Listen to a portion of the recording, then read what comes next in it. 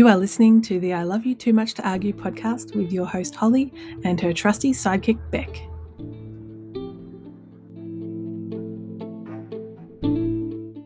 Welcome to I Love You Too Much to Argue, the podcast. How are you? Yay. Great, thanks. How about you? Good, thank you. Looking forward to chatting with you today. I think after we recorded our last episode that got lost into space, we decided we'll record a second one and you choose a different topic under all of our topics that we are going to do in this podcast. So, love languages. What's your love language, Beck? My love language is acts of service. What's yours, Holly? So, mine is gifts and physical touch. I think I'm going to assume that people listening to this, or our three listeners, are going to know what the love languages are. But for the fourth listener who doesn't, so they're basically love languages is, I don't know if invented is the right word, or discovered, or I don't know, articulated by, I think, a guy called Gary Chapman. Am I remembering right? I didn't even know. Yeah. Anyway, he's got a number of books about love languages, like love languages, like with your spouse or with kids and all that stuff. Anyway, so basically there are 5 and they exist to help you know how other people perceive love or receive love and how you also give it. So there are 5. They're acts of service, words of affirmation, physical touch, gifts, and quality time. Whenever I list them off, there's always one that I miss, but it's a different one each time. So we'll talk about them all briefly and go into depth and probably do episodes just on, each individual one as we go along. But Beck, can you tell me about acts of service and what it means for you to have a love language of acts of service? Yes, I think it took me a little while to discover acts of service was my love language. I thought it was time for a little while, and I think time's definitely in there. Mm-hmm. But for me, acts of service are when someone comes alongside me to support me. So it's not always, my husband does a lot around the house. He cooks our meals and often does the dishes and does the washing. And it's not that kind of thing that makes me feel loved. It's more if I'm doing a task and someone says, can I help you with that? So rather than doing it for me, it's more about doing it with me that makes me feel loved. Yeah, right. So correct me if I'm wrong, so from what I understand of people with acts of service as their love language, if you have the responsibility of doing something that's always your responsibility and they come and help you with that, then you feel loved. Is that right?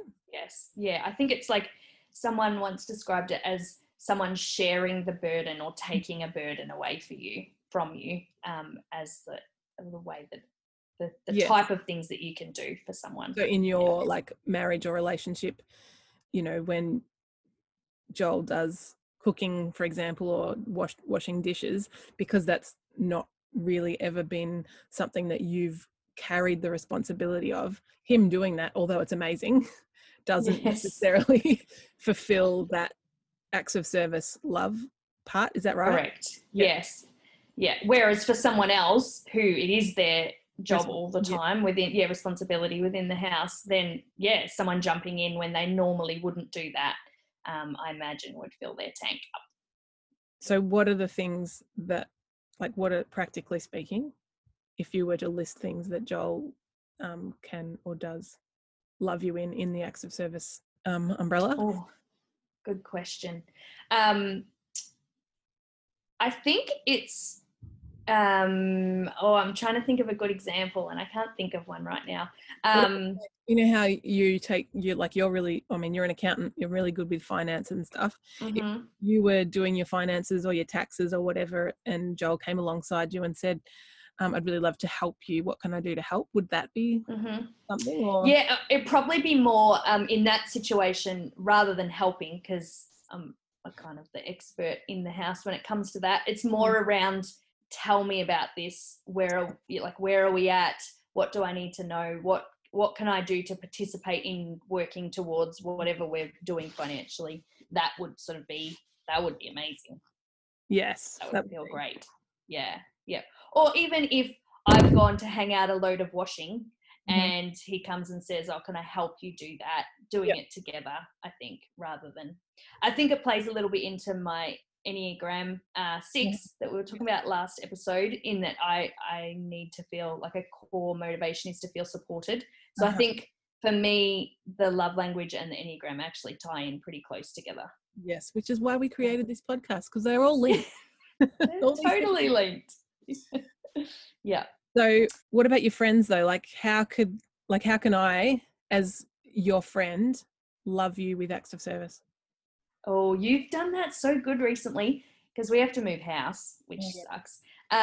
But you keep sending me links to houses, and I Oh. just feel so supported in that, because I don't, the idea of moving house is very overwhelming. And so looking all the time is exhausting. And so just having random messages that pop up that say, Oh. "What about this house? Check out that house." Yeah. So just, I guess, knowing things that I'm going through and participating in that. Okay. Well, that's good to know. So besides moving house and sending you like Mhm. moving house links, what are some other things when you're just in everyday life that how friends can love you with your love language being acts of service? Mm. Sometimes these are such hard questions to answer. Is it like shouldering responsibility, like you were saying about the house thing? Yeah. Like if you have, you know, a personal problem or a stress relating to the kids or whatever, Mhm. or extended family or anything like that, if we talk about it Yeah. and I empathize uh, or whatever, is that, Yeah. I know it's not directly an acts of service, but it kind of helps I think shoulder the stress. I think so, yes. And I think like even having suggestions about what I could do, or asking good questions to help me work out what I can do. I think it's just that shouldering the responsibility, or the Yeah. struggle, or the celebration, even, like, yeah, sharing in that. My love language is gifts, Yes. Yes. which many people think that a person that whose love language is gifts is about getting things, Mhm. or is materialistic or likes stuff. Mhm. And it's also common to misunderstand that any gift is okay. The Is problem, that not true, Holly? well, the problem with a gifts person is if the gift is wrong, what it conveys is, oh wait, if the gift is right, I'll start there. When you Mm. give a gifts person a gift and it's the right gift, it's not about obviously how much you spend or any of those things, but what it's telling them is how much you know them or how well you know them. So when you buy a gifts person something, let's say you went out and bought me a block of white chocolate. Mm-hmm. I don't eat white chocolate. I don't love it. No, Um, it's I not would, chocolate, you say. that's right. I would be gracious and I would appreciate the sentiment, but it wouldn't show me that you know me well. However, like recently you bought me a block of 90% dark chocolate and my favorite tea. And to me, that's like showing me, oh my gosh, she knows me so well. She knows me so well that when she's not with me, she's thinking about me, understanding me and loving me by recognizing some of my, you know, tastes and likes. So that's, Mm. and so if someone close to you, like a husband, for example, buys you the white chocolate, it says to a gifts person, I don't know you or understand you or care enough to know about what you like and dislike. That's Mm-hmm. so it's, yeah, it's a bit of a catch-22, and I do feel for my husband he doesn't really understand gifts.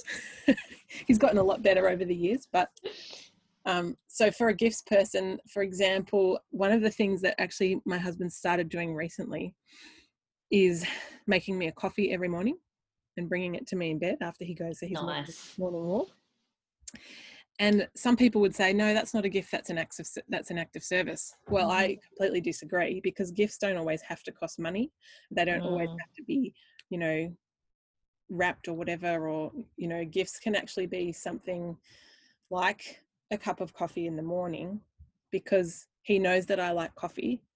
He knows that I always drink a coffee every day. So it's like he's anticipating my need by giving me the gift of coffee, which is, for a gifts person, awesome. So awesome. And so today he bought me a coffee in bed, and he hadn't bought me one for a couple of days because he'd been feeling unwell, and so he wasn't getting up at the same time he was.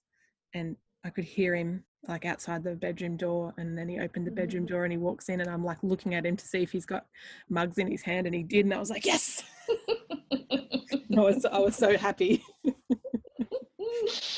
Best coffee ever. Yes, it really was.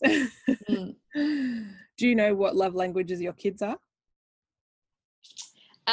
Yes, I actually have so 2 kids, and my youngest is, her love language is acts of service. A little bit different to mine because she'd much prefer us to do it for her so she didn't have to rather than with her.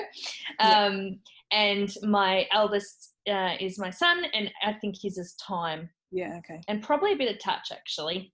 Yeah, he likes a hug all the time. It's funny, I probably only in the last couple of years have realised that I'm a physical touch person. I always, when we first got married, my husband used to say he was a physical touch person. But I think it's very common for people to confuse physical touch with like sex or like a need for intimacy. Yeah, so we got married super young, and so obviously there's a lot of hormones there, and so I remember my husband telling me that his love language was physical touch, but it's not. His love language is actually words of affirmation, and he's discovered that. But it took me a long time to realize that my love language, that one of my love languages was physical touch.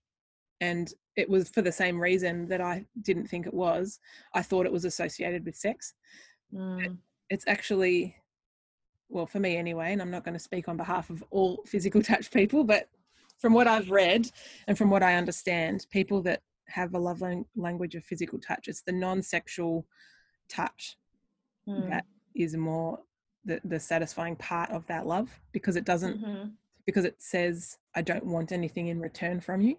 Whereas sex, as great as it can be, it's a separate thing, but it's like there's an exchange there. But when someone loves you with a hug or just holds your hand or pats your arm or whatever, it conveys I love you, and I love you so much that I'm willing to touch you. Are you finding it really hard during lockdown because you can't touch people? Yes and no. I mean, we at the moment, stage 4 restrictions as we're recording this in Melbourne, Victoria. So, can't go out of our house unless we're doing our 1 hour of exercise or going to the grocery shop once per day. And obviously we can't hug or touch people or see family or friends. But I'm lucky that I've got a big family. So my kids, I always tell my kids, I only had kids for the hugs. So you have to hug me. So I feel quite fulfilled in that sense. But I do, since realizing this about myself, I do notice that I often, like, aside from COVID-19, when I'm talking to people or interacting with friends, I find myself naturally like going to touch them, and then often thinking, hang on a minute, that's not something that everyone does, which is fine. But then I often choose not to do it a lot because I'm like, I don't want to make them feel uncomfortable. I've got one of my co-workers actually at work. She's also a physical touch person. And so we have this joke in the office sometimes of when there's stress or whatever, we just need someone to like rub our back or have a hug or stroke our hair or something. What about your kids? What love languages do your kids? Tricky to know, I think. I mean, especially for my younger ones, because I'm a believer of actually everyone requires being loved by all of the languages, but we have ones that we feel it more strongly from, or that we naturally act to love others in that. So I think for kids, often it comes out that theirs is quality time. But I think that that's also a very natural and intrinsic part of our humanity, is that children actually want to spend time with their parents and with their loved ones, because that's how they learn and grow and, bond with you. So I think really normal for that to be either their primary love language when they're young or quite high in their list of love languages. So Yeah. I mean, I'm not an expert on this. We're both just amateur hacks really having a conversation. But I would say that your love language can change, especially when you enter adulthood. I don't think if you're receiving your love language as a kid, I don't think is set in stone. That's my opinion. Yeah, I would agree. I feel like it could even change for us in seasons. True, that's true. Like if you've got a season where, you're not getting a lot of verbal affirmation from people, then you might find that all of a sudden you feel such a need for that. Yeah. I don't think it's what's Joel's love words of affirmation. Same as Craig. Yeah. I discovered recently, I don't know if we've had this conversation or if this is helpful for you, but I discovered that words of affirmation people, they don't want to just hear nice things or well done or you did great at that. They want to hear why you Specifics. think that. And I realized this recently because I don't usually say much. Like I always joke about how I'm a woman of few words, and if I can say something shorter, I will. Funny to say that now we're doing a podcast, but if my husband does something at his job or whatever, and I say, "Oh, you did that really well. Good job. That was awesome. That was amazing." Like that's nice to say, but it's not the specifics. Like he wants me to say, "I liked it because you did it in this way," or "I liked it because it made me feel this," or "when this part happened and then you responded like this to this person, I thought that was really amazing because it showed your strength in blah, blah, blah." So I've only learned that recently about words of affirmation people. And I think my kids might be words of affirmation. So, not to just say, "Oh, great job with the dishes, mate," or whatever. It's actually more in depth than that. Yes. I think the other part of words of affirmation that I've recently become more aware of is it makes, for someone who has words of affirmation as their love language, it makes criticism even harder for them to hear. And so you've got to be really careful about the way that you bring feedback, because the words that you use have so much more impact than they would if you didn't have that as your love language. And that's challenging for me. I bet. Yeah. And it's all interlinked too, isn't it? Because my words of affirmation husband is a Enneagram 3 and recently learnt that Enneagram 3s, they're obviously high achievers and they are driven by success and they put their worth in success. And so they definitely feel that sting of criticism more as well. So it's helped me knowing all these things. So lucky that we're doing this podcast. True. Yeah, we're going to learn so much.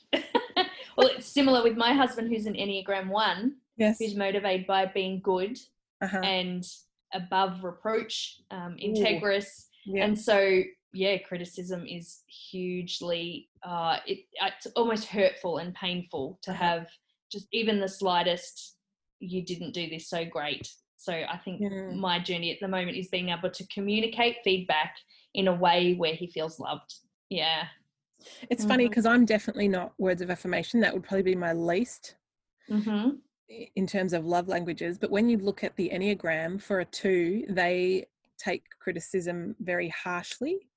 And I always thought, oh, well, I'm not words of affirmation person, so things can't hurt me. But obviously they do. And then when I learned more about the Enneagram and I read about how, because Enneagrams are feelers and they can hear your thoughts and feelings above your words, if someone's sharing something to you and trying to be constructively feeding back something to you, you can actually hear the negative side of it louder because you can feel it.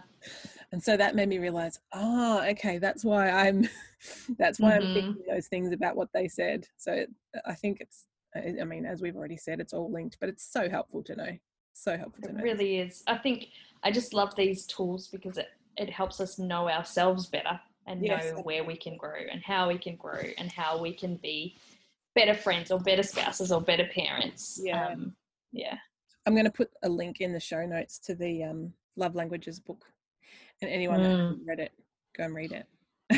Do the test too. Do the link to the test. Do the online test. And it's not just for people who are in relationships or have kids. It's also really helpful for single people and people just in life and in friendships to know, because it can help you grow so much as a person, even as a single person, if you know what your love language is and you know how you naturally love other people.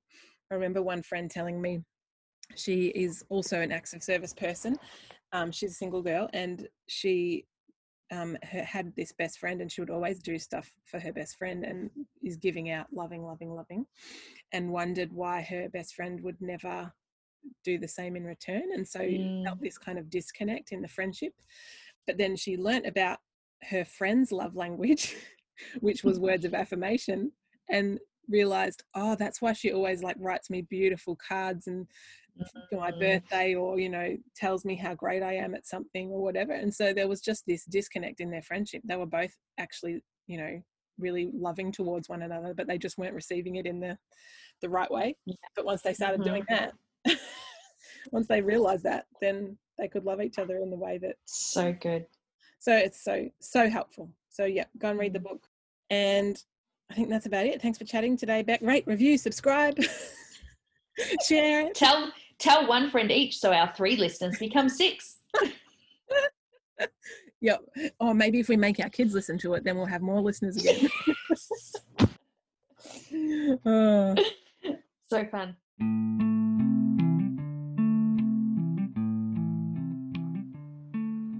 Thank you for listening to the I Love You Too Much to Argue podcast. If you've got questions or comments about this episode or would like to contribute to future episodes, please click the link in the episode description to contact us.